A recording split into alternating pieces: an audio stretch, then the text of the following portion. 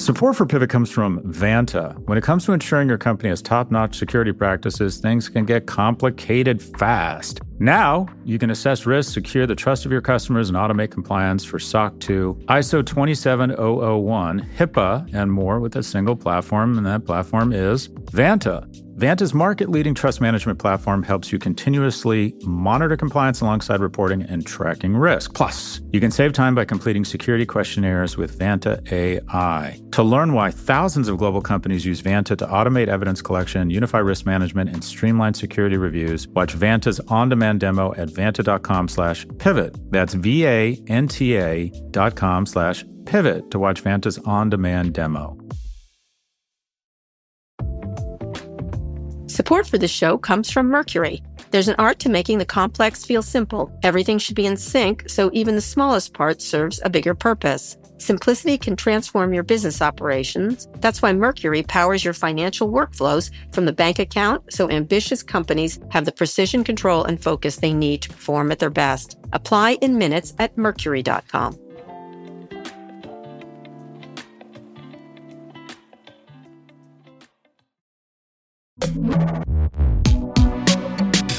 Hi, everyone. This is Pivot from New York Magazine and the Vox Media Podcast Network. I'm Kara Swisher. And I'm Scott Galloway. Where are you, Scott? We're both in hotels. Yeah, I'm at the Encore Hotel and Casino, and that's not the unusual part. It's in Boston. What? I'm in Boston. Boston has a casino, an Encore Casino, which I did not know. Wow. It feels very strange to be here. I'm overlooking what appears to be an old coal plant that has a windmill in front of it that's not working. So I'm sure the coal plant is working, but the windmill is not. Where are you, Kara? I'm in Los Angeles area. A friend of mine runs a thing for women called Makers, and she really wanted me to come. And she just does amazing work around women's events, and so I said I would attend. Geez, hold on. Were you you were in San Francisco, and then you came back to New York? Yeah. Now you're back in L.A.? No, yes. And we're coming to New York this weekend. The family is, that's right. That's right. Staying at the Galloways, wrecking the place. The whole family's going to stay there. That's right. I show up, the garage is on fire, and the dog is pregnant. Yes, that is true. There's no garage or dog. Anyway, I'm just here, and then I'll be back in D.C. to go to New York with my family, and then of course Halloween. What are you dressing up as? I'm going to do Ted Lasso this year, or Deadpool. What are you doing? Oh, Deadpool would be good. Deadpool would be good for you. Right? Why don't you do that? Yeah. You look good. Yeah, I'm trying to do Deadpool. I don't dress up for Halloween. I just didn't go as Kara Swisher, but my lovely daughter, I got her an Anna costume, and I made Amanda put on an Elsa costume for Frozen. She also has a giraffe costume. Not Amanda. That's cute. Clara. Yeah, so we're doing it up. I put up all the Halloween decorations. I'm very excited for Halloween. I like handing out candy. I don't like costumes, Scott. So as we tape this, it's Monday, which means there's a new prime minister in Britain. Rishi Sunak will be the first prime minister of Asian descent. And if he makes the rest of the year, he'll be the second longest serving prime minister of 2022 behind Boris Johnson and ahead of Liz Truss. Boris Johnson made an attempt to get back in. It didn't. Bojo did not work. They realized the disaster walking toward them in the form of an unmade bed and did not do it. Man, it's crazy what's going on there. How's everybody feeling in England? I mean, you're not there right now, but... I don't know. I think they're fine. I'm really excited about that. He strikes me as, at least a little I've read about them, as this species that is almost extinct called a moderate. And the thing that's really exciting, in addition to being the first person of color to serve as prime minister, the most exciting thing, he's 42. Yeah, he's young. And I'm a big believer that we need churn and we need fresh ideas. In the United States, our Senate Majority Leader is 80. Our Senate Minority Leader is 71. If Joe Biden is reelected, Kara, when he leaves the West Lawn for the last time in his second term in Marine One, he will be 86, which I think is fucking ridiculous. And by the way, an obese 82-year-old, if Trump is elected, would not be much better. So I think in the U.S., we have the oldest batch of leaders in the world. We do. And as a representative democracy, when 50% of your population is under the age of 38, occasionally you need someone that doesn't look like The Walking Dead or Golden Girls. Yeah. Well, so they've been trying. They just didn't win. Listen, this is the voters. This is up to vote. Young voters have to vote. Like they go on and they bang on and on. No, it's not. Come on. We had Pete Buttigieg. They could have picked up 95% re-election for the incumbent. When your average age of your elected representatives is 62, our electoral system vastly favors the incumbent, and every year Americans' leadership becomes older and less representative of our democracy because of the favor to incumbents. This is true. But there were candidates for both parties that were younger, just didn't win for the president, at least. Nobody new can win. That's my point. Oh, okay. All right. You don't think even for the presidential candidate? We've had lots of young presidents. John F. Kennedy, Barack Obama was young. And in my view, I got some shit. I put out a post called Churn. Mm-hmm. You know, I'm now being called an ist. I'm an ageist. And I'm like, well, okay, biology is ageist. And it is nuts that this many people that are this old. And what do you know? Young people's percentage of wealth, as registered as a percentage of their GDP, has been cut in half in the last 40 years. What do you know? The greatest transfer in the history of mankind economically is from young people in the United States to the wealthiest cohort in history, old people, in the form of Social Security. And we act like it's a crime against humanity to even begin talking about means testing for Social Security. Young people do not have robust representation because our entire system totally favors the incumbent. We need more churn. Anyways, there's my TED Talk. This is true. Rage, Scott, against the dying of the light. That's what I say. Here at the Encore in Boston. Speaking of which, I had a lovely, I saw Nancy Pelosi this weekend I was on Face the Nation on CBS, and she was as lively as ever. I'll tell you that. She was looking good, lively. What was she wearing? She just looks fabulous. A purple suit. It was so fantastic. She really looks fantastic. I got to say, I'm not going to even use the word spry because she seemed fantastic looking. That's a bad word to use for older people. Great. Anyway, she was very lively. She says they're going to win. I didn't agree with her, but we'll see what happens in the upcoming elections. Anyway, today, hard times are ahead for Snap and Twitter. Also, the GOP tries to score some political wins against Google, and we'll speak with author Dahlia Lithwick about the women who fought the Trump agenda in court and won. But first, Amazon is getting into home insurance in the UK, which is something we talked about. The Amazon insurance store will show users quotes from local providers. Amazon will get a commission from sales by what their partners receive. We've talked about them getting into finance. This is sort of a lead generation business, really, which a lot of those insurance providers are when you have an insurance salesperson. What do you think about that? You think more of that? They're going to do it themselves, correct, at some point? Well, if I had to do it all over again, I'd either be a Navy SEAL or a Broadway dancer. And I wouldn't have two families. I'd have three just to make things more interesting. Okay. But I would also go into what is the best business in the world because it plays on fears. And it has regulatory capture, and that is the insurance industry. And I've said for a long time, if you meet someone at a conference and they're modestly, kind of 105 IQ and they make $600,000 a year, chances are they're in insurance. Insurance plays to our worst instincts. It's the best business in the world. Berkshire Hathaway isn't a hedge fund. It's an insurance company. And if you think about Amazon, this is a great idea. I apologize for the preamble. And the reason why is insurance is largely a business that only offers two things. Some sort of security around the price you're paying. Because if I were to ask you, what would a car go for, or what should this hotel go for, you could give me a fairly tight confidence interval around what it should cost. If I said to you, Kara, you need life or home or fire insurance, most people just have no idea. Yeah, I have a number, but go ahead. You would know. I spent a lot of time thinking about insurance.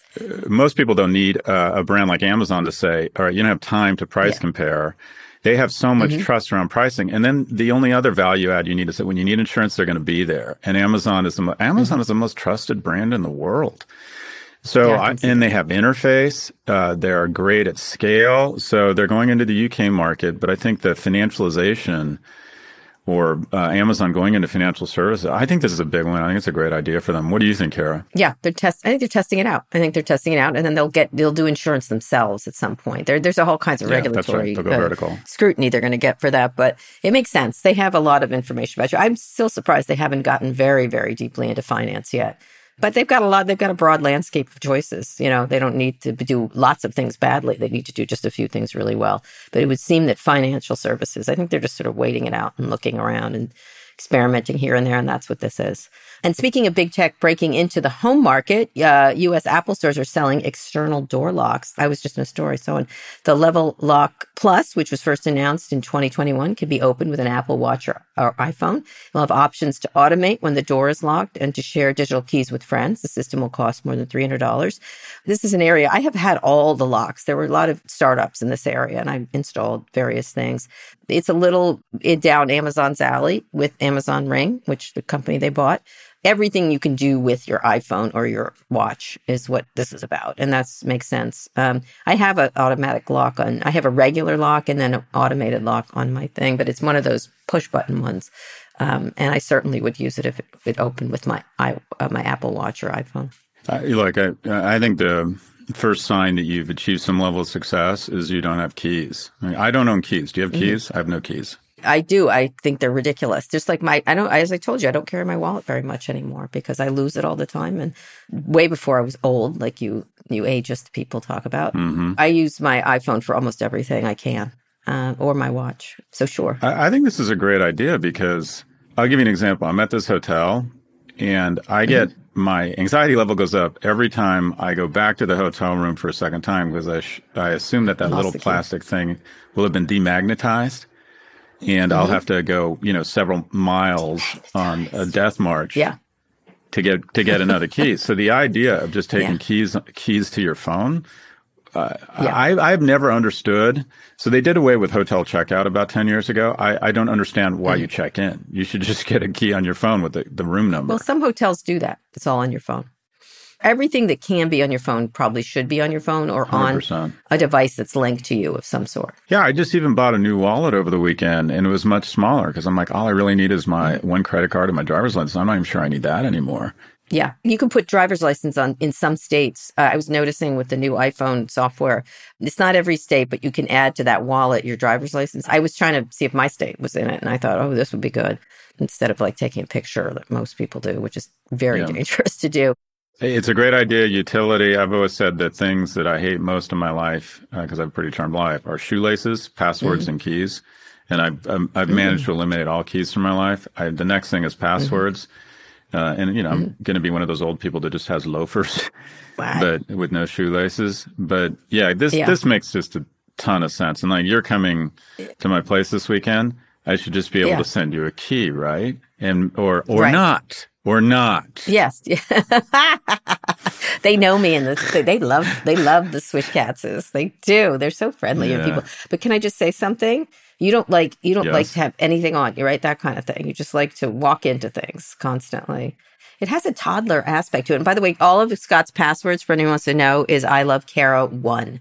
Just so you know, all of his passwords are that. I agree with you. I think this is smart. I mean, both of these companies are moving into areas just sort of like seeping out where it makes sense. And they're both very smart and strategic about it. And so you're going to see, I think Amazon and Apple are going to dominate a lot of things going forward, and possibly Google, but I think Google's missed a step, and we'll talk more about that another day. But I do think they've really, Google started this idea of helping you everywhere, but I think Apple and Amazon have become the de facto pair that I use most among large companies. I use a lot of small companies.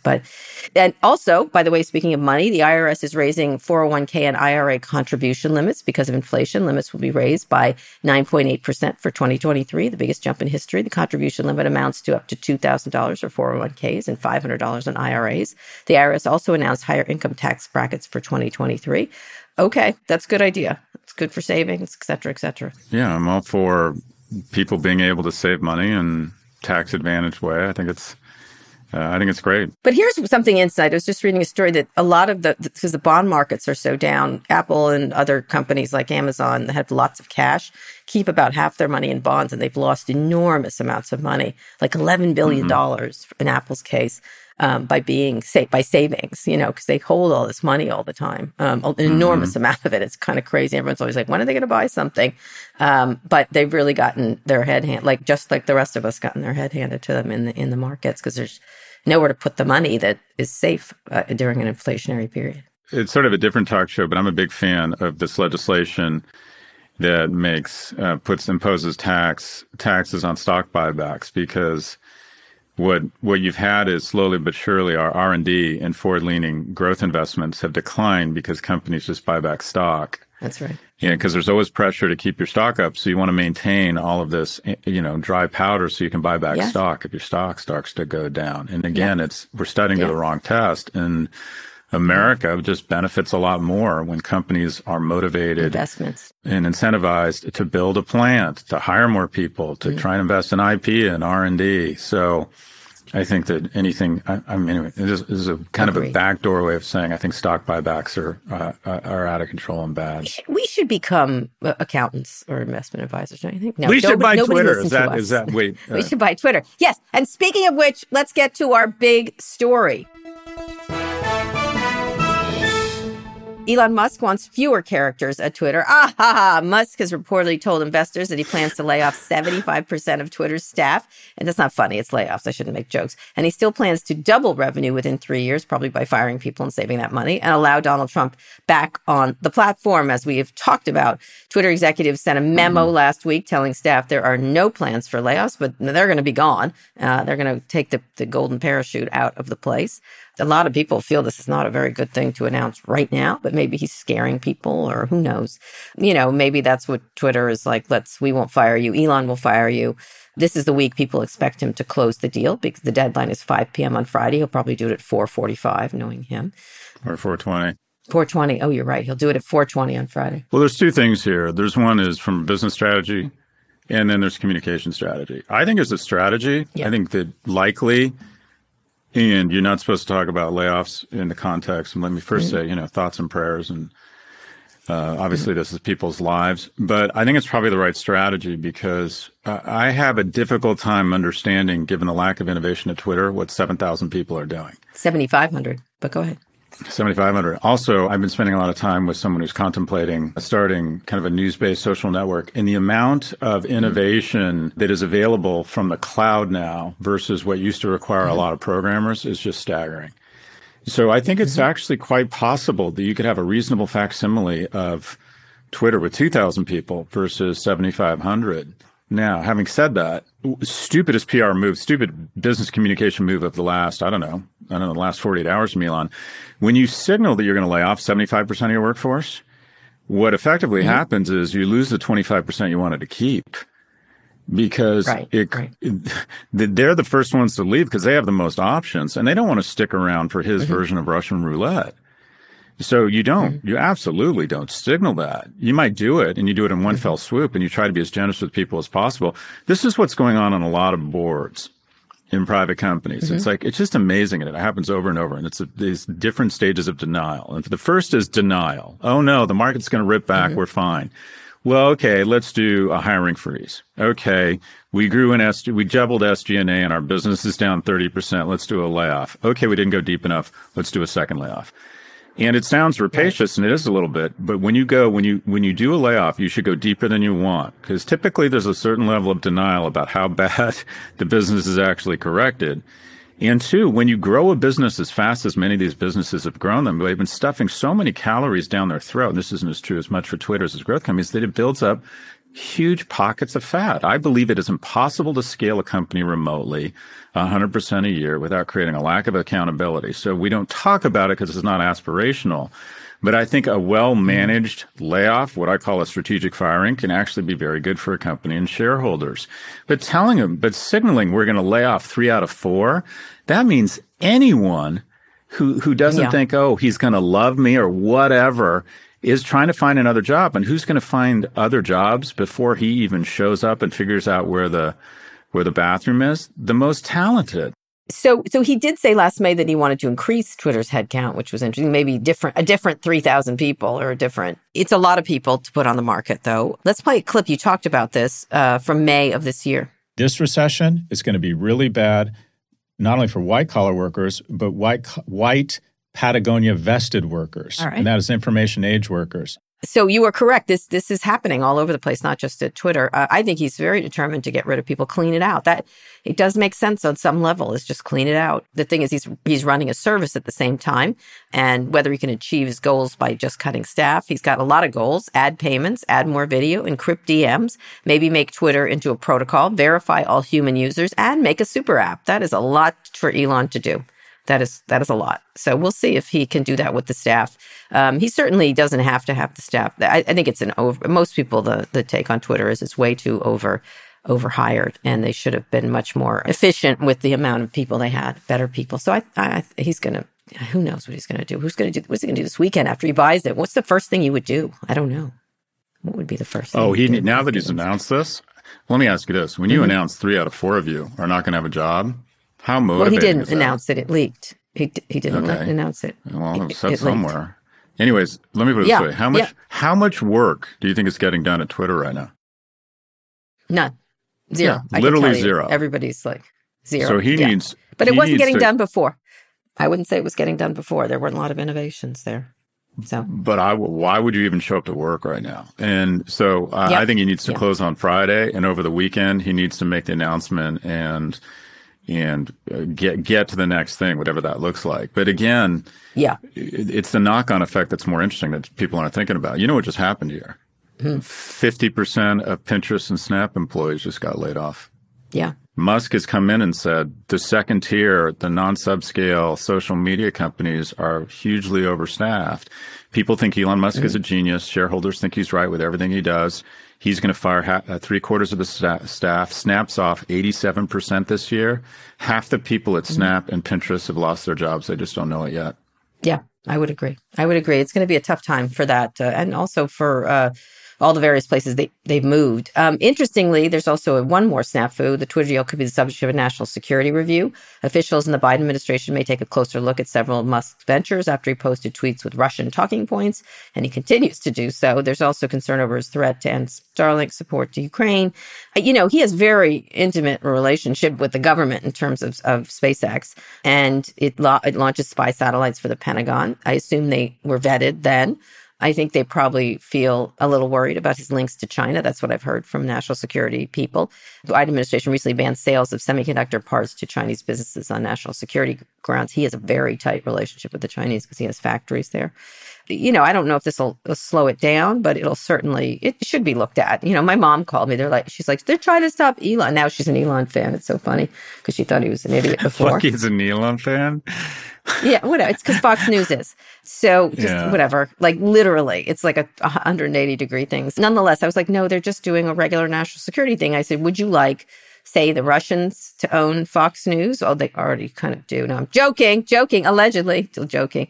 I think and she was like, well, no. And I was like, yeah, that's the same thing. They're just looking into ownership of big communications things. So I think this is overdue.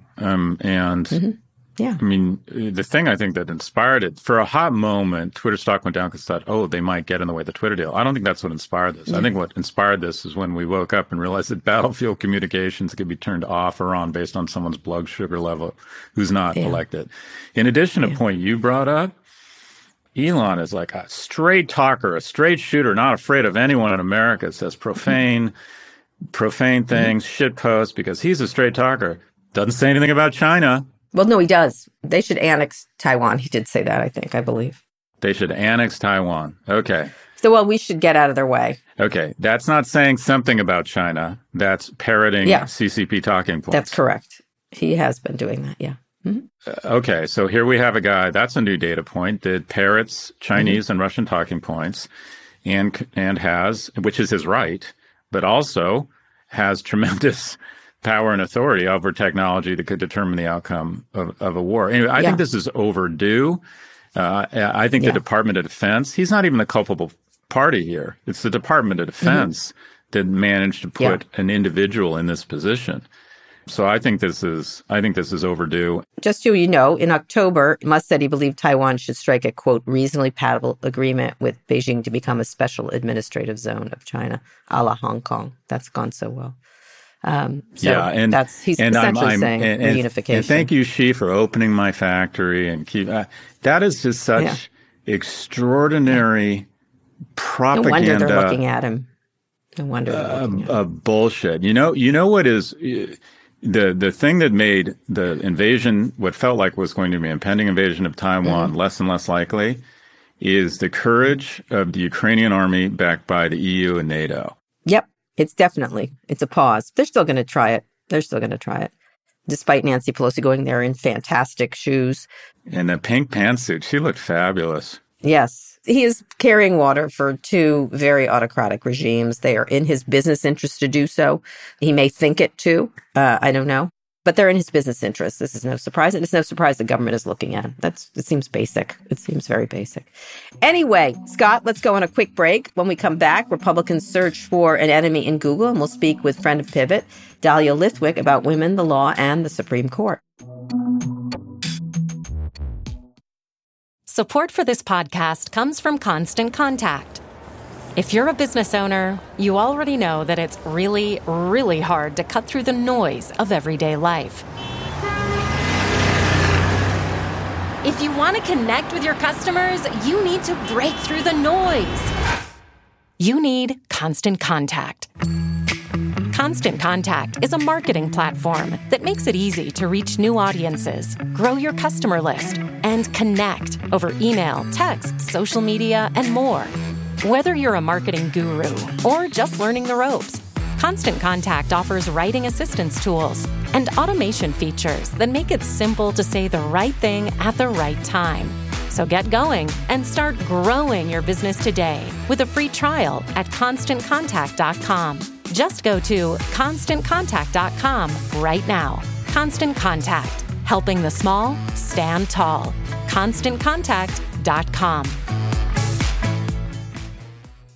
Mom deserves the best, and there's no better place to shop for Mother's Day than Whole Foods Market. They're your destination for unbeatable savings, from premium gifts to show-stopping flowers and irresistible desserts. Start by saving 33% with Prime on all body care and candles. Then get a 15-stem bunch of tulips for just $9.99 each with Prime. Round out Mom's menu with festive rosé, irresistible berry chantilly cake, and more special treats. Come celebrate Mother's Day at Whole Foods Market.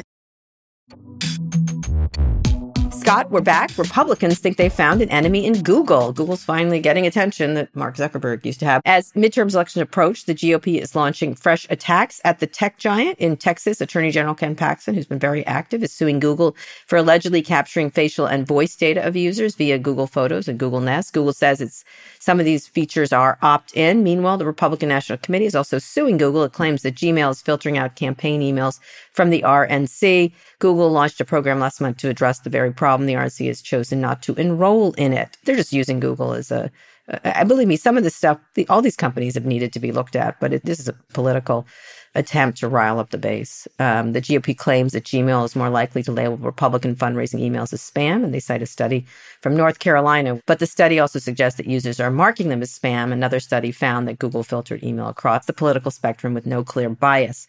You know, the study that Republicans are citing also found that Outlook and Yahoo are more likely to filter out emails from Democrats. This is not what we need to go for them on, because it's not true. You need to go on privacy, et cetera, et cetera. Anyway, what do you think about all this? You summarize it nicely. There needs to be systemic change around these issues. And when you have AGs going after them and saying, oh, you're suppressing our voice, that's a gift to Google, because what they can do is they can create a lot of noise around this. They want to publicize it and say, see, the people trying to regulate us just make no sense. And what I'll call the common sense legitimate attempts to regulate them lose momentum and public support, because these efforts are seen as sort of just so politically motivated. This is sort of the light, or the Coke Light version of the governor of South Dakota, is it Kristi Noem? Mm-hmm. Putting in place legislation to protect girls' sports against the wave of parents and transgender athletes. And then someone actually found out they couldn't find a case of a transgender athlete demanding to play. They couldn't find a single instance. Yes. West Virginia, all over the place. Yes. So it was clear, she said, I know I'm going to waste time and resources to demonize a group that is vulnerable, to rile up people when there's absolutely no reason or cause for it. And that's what, in many of these instances, The legislation doesn't make any sense. They're not angry at tech. They're going to their go-to of, oh, we're being silenced and these firms are against us. Yeah. Same thing. It does You're nothing. going to hear more of that, boy. It does nothing but undercut the legitimate efforts for systemic change. So I find this stuff just... That is correct. If they were younger, this wouldn't happen, Kara. That's true. We need a national privacy bill, sirs. We need to do all kinds of things that we push for. I have talked about this a lot, that the Republicans are not committed to real change of the things they talk about. Neither Democrats, nobody's voted for them because they just don't want to do the actual difficult work of bipartisan legislation around privacy, around antitrust, around smart antitrust law, not kooky antitrust law. Ken Paxton has a case also. But they want to do this kind of stuff. This is like, it's so stupid. It's so easily provable wrong. It's a waste of time. And it's just to rattle the cages of tech. And they don't have to do the actual changes they need to make. Thank you. That is my rant. You're wasting our time, Republicans. They don't want to do the actual work. And also our system of checks and balances, this type of hard work takes years to pass. And you know what? And you know why they don't want to do this, the stuff that will take effect in years? Because they're going to be dead, Kara, because they're so fucking old. They're going to be dead. These people don't even buy green bananas anymore. They're so old, and their ideas are so stale. Anyways. I just bought green bananas the other day. I'm feeling young. Leaning into my ageism. I know, you really are. It's fine. The bipartisan legislation to strengthen antitrust laws by Senator Klobuchar is supposedly going to pass in the lame duck after the election, allegedly. We'll see. They've got objections to that one, too, and there's some issues in it. But we'll see if this passes. This is by Chuck Grassley, speaking of older. And still fetching, not really. And Amy Klobuchar, I don't know how old she is. How old is Amy Klobuchar? She seems Senator K? Also spry. And oh my God, yeah, she's literally 62. She's literally a baby. She's only like 91. She's compared to the rest of her colleagues. No, she's 62. She's 62. She's 62. She looks really good for 62. I know. What age would you put it at? We're going to get to women in a second, but let me just, what age would you put it at? What would be the top age? 70? For term limits? Yeah. I think you should have both. No one needs to be in Senate longer than 18 years or in Congress 20 years. And if you're going to be in office, start at 75. Christ, even start at 80. Well, but we just don't want to talk about this because it's the midst of an election. Do you think it's a good idea to have an 86-year-old Joe Biden in the office? I know it might be the least bad choice, or a 72-year-old obese Trump. No, 82. 82. Really? Yeah. That's the guy we're going to put on a plane to get to Singapore to try and rally allies to defend Taiwan overnight? And anyway. I think either party likes these choices behind the scenes. They have to sort of do fealty to both of them in a lot of ways, much more so Trump, because he could make a lot of trouble. He certainly is loud enough for an old guy. In any case, let's bring in a friend of Pivot.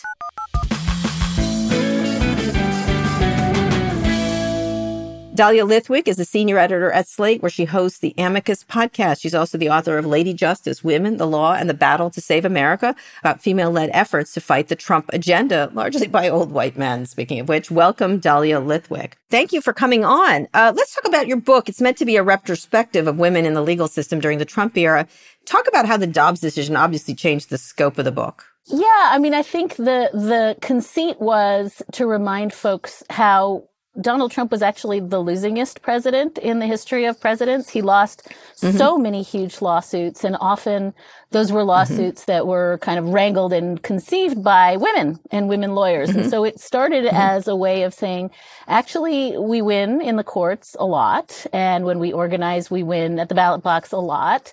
And it was meant to be a way of talking about the very recent past. But you're quite right, turned on a dime after Dobbs, where it a little bit became manifest that sometimes we lose in the courts a lot. Yeah, and at that point, it became something of a roadmap to think about how to harness the power of law, the power of legislation, the power of organizing, the power of something beyond just putting our bodies in the streets the way you're seeing in Iran, because we actually have access to a lane in this country of meaningful power. And so I think it became a way to think about, okay, that was a catastrophic loss for women, but here's how we dig out. And so it became, I want to say, a blueprint, but the book is very much a pink book.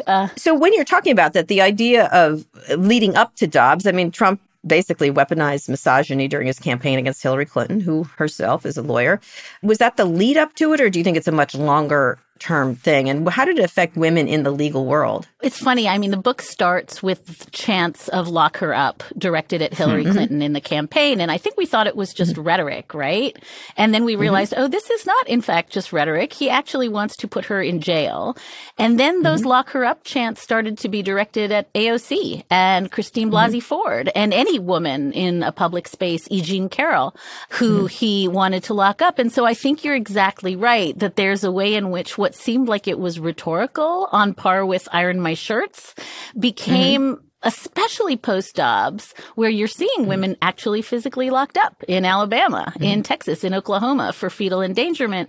And so I think you're right. I think it started as a mechanism of just rhetorically expressing that women in public places should be investigated and incarcerated. And then weirdly, post-Dobbs, it became true. And we now live in a world in which, you know, if you have frozen eggs or if you have what looks to the state to be a suspicious miscarriage, then lock her up is this cri de coeur that is very real. And so I think what I wanted to say in the book is that women remember that in their bones, that it wasn't so very long ago, and for centuries, if not millennia, the power of law was used to do horrific violence to women.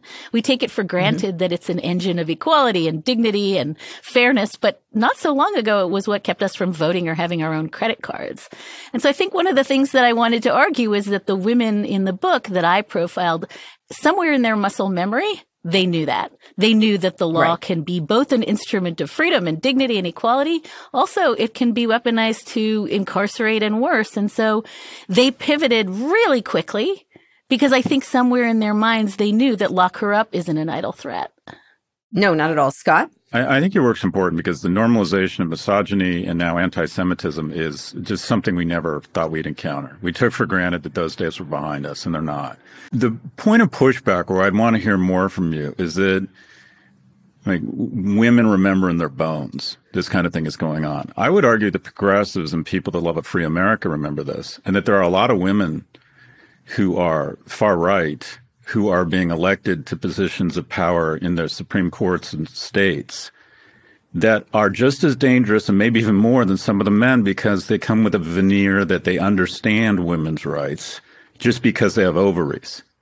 And so isn't really the battle for people who value women's rights and don't want to go back and that we're seeing people from both genders in a threat. And I would argue the Republicans have done a much better job than us of playing the long game.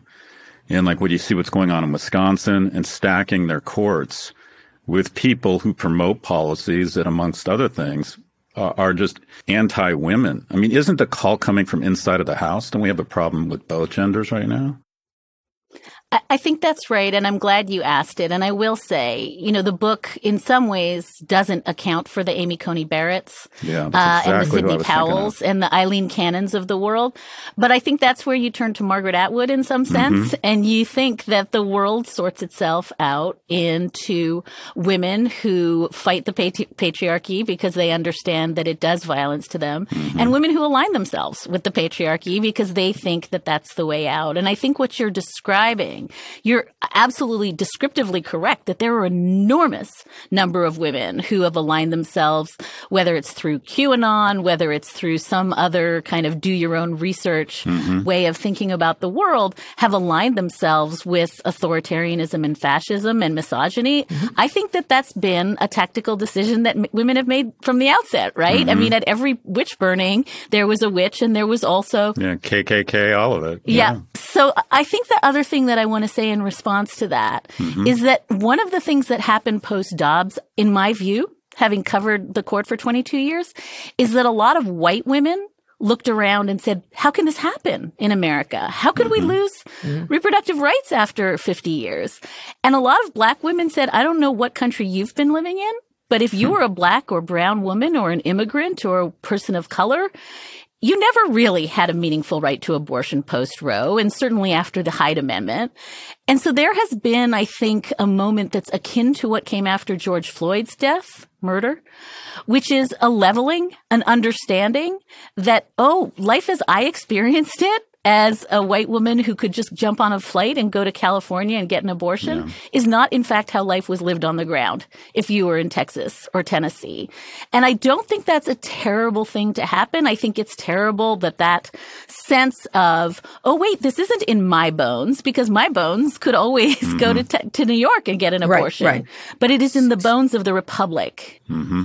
So when you're looking at Roe versus Wade and Dobbs, they're both decided on grounds of privacy. If we're going to protect women's rights, do we need a legal approach beyond privacy? Should we simply codify the right to bodily autonomy? What is the strategy now, especially going into this election where abortion seems to have dropped down on the list of importance to voters? Well, what I would have said to you after Dobbs came down is that you could take Sam Alito at his word and do this state by state, except almost instantly we have Lindsey Graham promising to do a federal ban. And now we're seeing federal personhood bans, right? Life beginning in conception and ensoulment, which is, we should note, a theological, not a legal notion. So I think it's not going to be enough to do it state by state. And I think that it's absolutely true that we have weapons that we haven't deployed, whether it's the ERA, whether it's using, as you're suggesting, the Equal Protection Clause and the idea that women's economic and dignitary equality requires this. But I'm always a little bit mindful that when we go back and say the way Justice Ginsburg used to say, oh, if we'd done this under equality and not under privacy, maybe we'd be winning. We really misrepresent the force of the other side, which I'm pretty convinced would have batted away an equality argument just as quickly as it batted away a privacy argument. And maybe the last thing I would say, and I think this is important, is if you can remember a few weeks ago when Ketanji Brown Jackson in her second day at the U.S. Supreme Court started reading into the record the drafting and the reports around the drafting of the 14th Amendment, there's actually a really robust bodily autonomy, privacy, dignitary, substantive due process argument for abortion rights that we have given away on our side. Yeah. We have ceded the argument. That's that's my favorite amendment as a gay person. I love that. That's my favorite. I carry it around. I actually carry it around with me. Because everything is in there. And the fact that we've forgotten why it's there and the fact that, again, African-American women scholars for decades have been saying, oh, you know why the 14th Amendment gives you a right to abortion? Because if you were a freed slave, before that, the state could rape you. It could take your children from you. It could inviolate your marriage and say your marriage wasn't real. The 14th Amendment, the rights of privacy that you're talking about, bodily autonomy, family autonomy, those were meant to give formerly enslaved people the basic right to control their families and their bodies. That's, by the way, the right that people who don't want critical race theory taught in schools are citing. So I think it's really important to reclaim the 14th Amendment and to say, if you do what Justice Jackson did and you read what the drafters wanted, this is precisely what they wanted.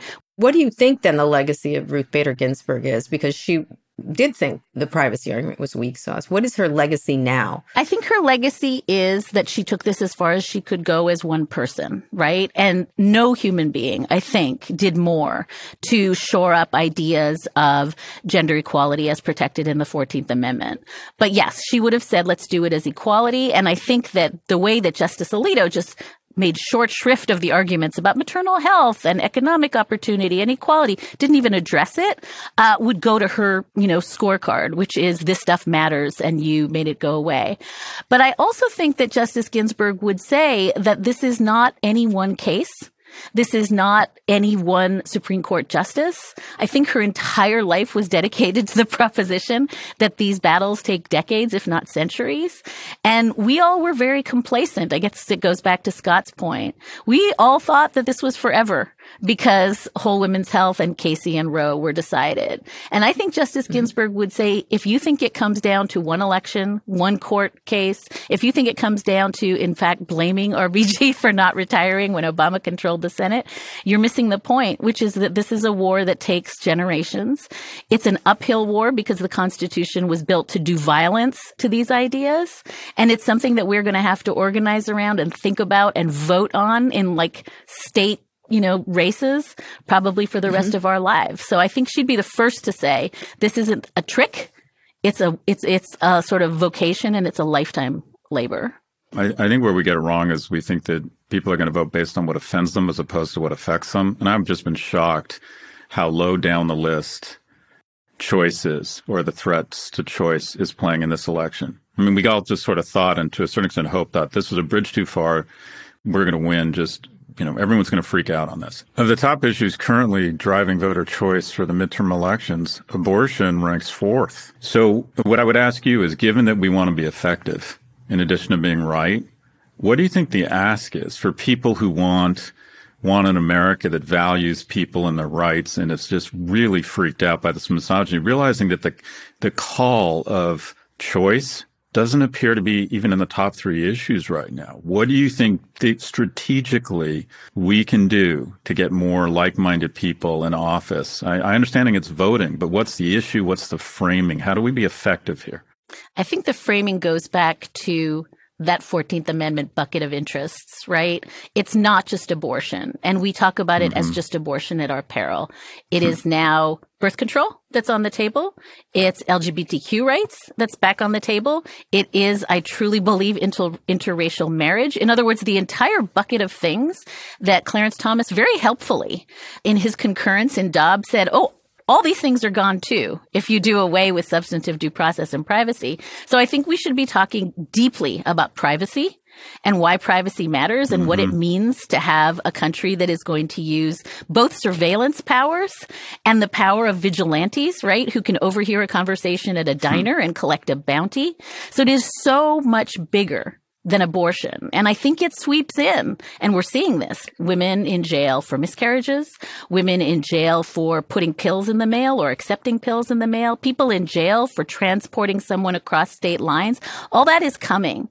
And so I think we've been myopic in thinking that this is about abortion. I think that the way to broaden the conversation is to say, if you value the right to determine who you marry and how you raise your children, and how their values are inculcated, that stuff is all on the table because that's what Justice Alito says was an imaginary right made out of cotton candy and whipped cream. And so we have to really put meat on the bones of that. And if we failed to do that, and I think we briefly, right, we had Kansas, we had Michigan, we had Alaska. I think we briefly put meat on the bones of that. And then we agreed to get dragged into a conversation about gas prices. That's on us because this is huge. Yeah, but we didn't agree. We just do. I mean, I think that's what it is. They don't think it's a bigger deal when it is. And, that's the whole point is, one, they count on that. And two, they don't really like gay people. When all that stuff about gays came up, I'm like, they've never liked that. They waited to get rid of it. They're not dumb. They just wait quietly in the shadows until they have an opportunity, which is what they have now. Let me ask you, of all the feminist legal heroes you write about, Ruth Bader Ginsburg, Gloria Allred, Judge Jackson, who's the most important, not in history, but right now, among the many, if you're looking forward? These are, I would assume Judge Jackson would be one of the key people, but who else is critical right now? The folks I'm looking at, it will not surprise you in the wake of the conversation we just had, are the Black women legal scholars like Dorothy Roberts, like Dorothy Brown, like Peggy Cooper Davis, like Michelle Goodwin, Anita Hill, who I talk about there are a whole host of women, and I start the book with Polly Murray because she's one of them, who saw all this coming decades ago. And by the way, who wrote it? And who meticulously chronicled where we were going. If you could criminalize women's bodies, if you could turn a woman's body into a crime scene, you could start to criminalize parenting, right? Dorothy Roberts has written about this so many times. I didn't learn about this stuff at law school. I didn't learn about the founding ideas around the 14th Amendment at law school. And so if I'm correct that we have ceded all those arguments to the other side and given up the idea that these are legal values we should be fighting for, then the people that I'm lifting up right now are the women who were like decades ago saying, oh, honey, it's coming and it's gonna be at the hands of revanchist theological white men largely who really do want to see us go back to, the sort of witch burners of yore that Justice Alito cites in his opinion. So I look at them because I think they drew a map and we failed to see it. And I think it gets us out now. For people who don't know, Polly Murray was the first African-American to earn a JSD from Yale Law School. She founded the National Organization for Women. During her life, she certainly was well known, but it's someone you write about in the book for people who don't know who she is. Amazing, amazing person. Dahlia, what role can the private sector play? If you had an ask of CEOs whose employee base is understandably concerned, Is there a role for the private sector? What's the ask of CEOs? I mean, just remember a few years ago when Georgia passed what at the time was the most draconian abortion bill we'd ever seen. And what we saw initially was a whole bunch of private actors, including Hollywood, saying we won't film there, you may recall. A whole lot of people at least making noises about pulling out. There was some question, I should say, tactically. I remember at the time Stacey Abrams said, oh my God, don't boycott Georgia because you hurt the most vulnerable workers there. But I do think that the absolute radio silence around Dobbs and the kind of corporate willingness to say, oh, we tried that once in Georgia. Now we've got a much more draconian regime that is going to affect half the states and we're doing nothing is another way of kind of ceding ground. And so I think that it is effective at minimum to say we're going to make sure all of our employees can get birth control pills. All of our employees can get access to abortion medication. And I've heard so very little, including from universities, by the way, in affected states who have not made public statements in support of student health. So I think that maybe this is a perfectly circular answer to your first question, but I think we gave up this fight before it started. I think there was a way in which there was nowhere to locate it, not just in the Constitution, but in sort of the language of democracy. And so we decided that abortion was kind of a niche issue. It's not a niche issue. It affects every single person who can bear a child and every single person who loves a person who can bear a child. And so again, I would say widen the aperture and say if you have employees who are going to be jailed for traveling interstate or jailed for a miscarriage that the state determines is hinky or forced to bleed out or go septic before an ER can intervene, and you're silent right now, then it is not at all clear to me when you're going to speak up. They're not. Dahlia, I think they're exhausted. Trump has exhausted them on many issues, not just this one. And they, look what happened in Florida with Disney. They're exhausted in terms of where they can draw the line, so they'd rather not. I think that's my impression from talking to them. I was just going to say, Dahlia, I think that's a great insight, that broadening the aperture and saying this isn't just about rights of choice. It's about interracial marriage.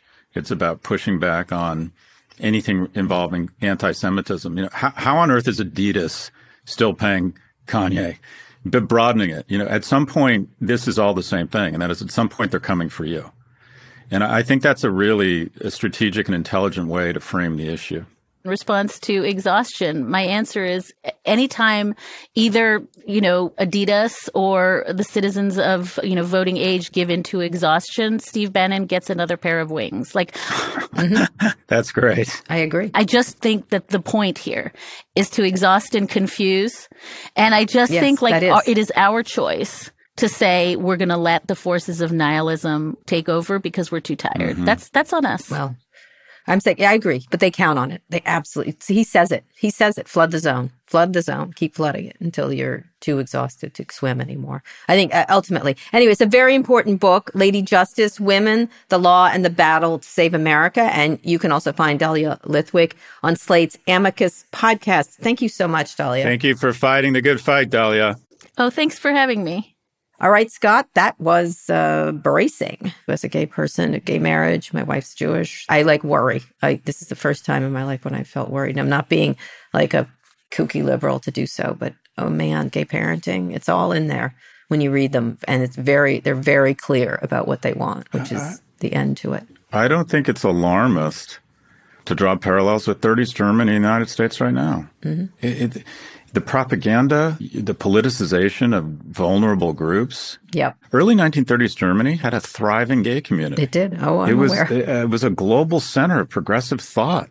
Yeah. And then the industrialization of the government and then an ability to rally the base by demonizing groups, whether it was gay people or gypsies and obviously Jews. And we're seeing it everywhere here. It's being normalized. I don't think it's unfair to say no. It could happen here. And if you look at the progression, if you look at how much things have changed in the last 24 months, and Dahlia's point that resignation and being bereft is not a strategy. It's not. We have to push back on all of this in the harshest, crispest terms. Well, that's how they're doing the flooding of the zone. It's so confusing. It's so you're constantly treading water. And that's that they count on that. See Bannon's, the I hate to say it, the great thinker on this kind of horrible, inhuman strategy. You have to pay attention to him. I listen to War Room because I know what he's doing. I have a very keen sense of what he's doing. Anyway, we'll see. On that note, one more quick break. We'll be back for predictions besides Kara moving to Canada. You have to listen to my interview today with Nouriel Roubini. He says, get to Canada with a gun and a lot of water. That's his thing. You interviewed you interviewed Nouriel? Yes. And how was it? Other than he thinks the world's coming to an end economically, how was it? He's like, I don't like the name Dr. Doom. And then literally it's the doomiest thing I've ever published. So what's your prediction? Doom. Doom. All right, we'll be back for predictions in a second. Yeah. Hey, it's Ryan Reynolds, and I'm here with Keith, co-star of my upcoming film, If, only in theaters May 17th. Do you want to tell people the big news? All right, I'll do it. Sign up now and you'll get unlimited for $15 a month and 6 months of Paramount Plus Essential Plan on us. MintMobile.com/switch. Upfront payment of $45 equivalent to $15 per month. Unlimited over 40 gigabytes per month. Face lower speeds. Videos at 480p. Active Mint customers by 531.24 get 6 months of Paramount Plus Essential Plan. Auto renews after 6 months. Offer ends May 31st, 2024. Separate Paramount Plus registration required. Terms and conditions apply if rated PG. Support for Pivot comes from Hidden Layer. It seems like everywhere you look, industries are turning to generative AI. We talk about it a lot on this show. Businesses can generate more ideas, answers, connections, solutions, and momentum. But at the same time, security teams are forced to slow down that progress so they can make sure AI adoption is safe and responsible. Hidden Layer's AI detection and response platform secures generative AI and large language models from malicious attacks, leaking of confidential information, and intellectual property theft. Hidden Layer helps you generate more by enabling seamless, secure generative AI. Here's how it works. AI detection and response protects businesses from potential attacks by monitoring and analyzing the inputs and outputs of their generative AI applications, blocking harmful transactions and alerting security teams in real time, allowing organizations to accelerate their AI adoption with speed. Customers in finance, technology, healthcare, and even the U.S. Department of Defense trust Hidden Layer to protect their AI today. Plus, Hidden Layer was named Most Innovative Startup at RSA, the most significant cybersecurity conference in the nation. With Hidden Layer, go from pause to possibilities. Generate more with Hidden Layer. Visit hiddenlayer.com/pivot to learn more about Hidden Layer's AI detection and response solution.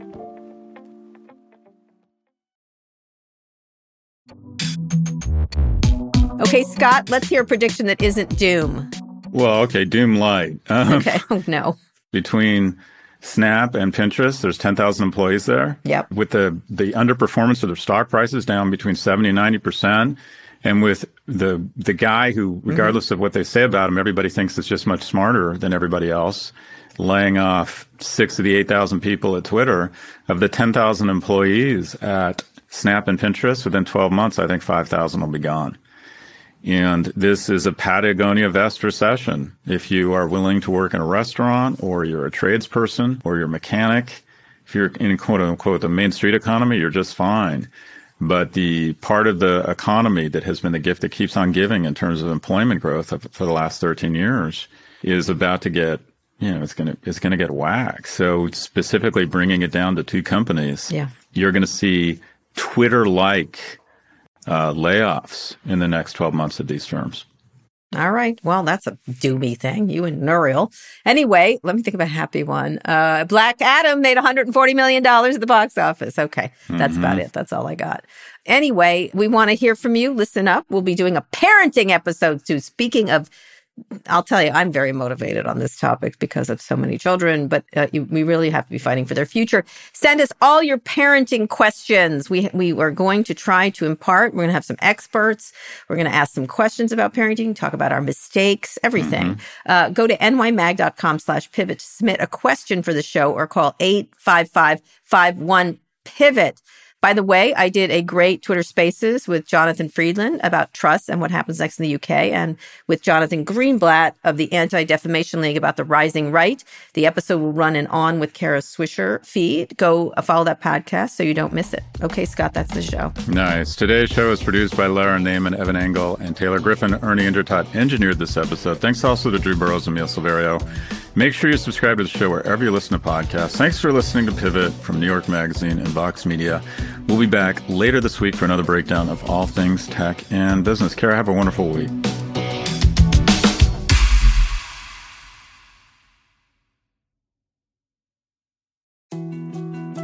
More to-dos, less time, and an infinite number of tools to keep track of.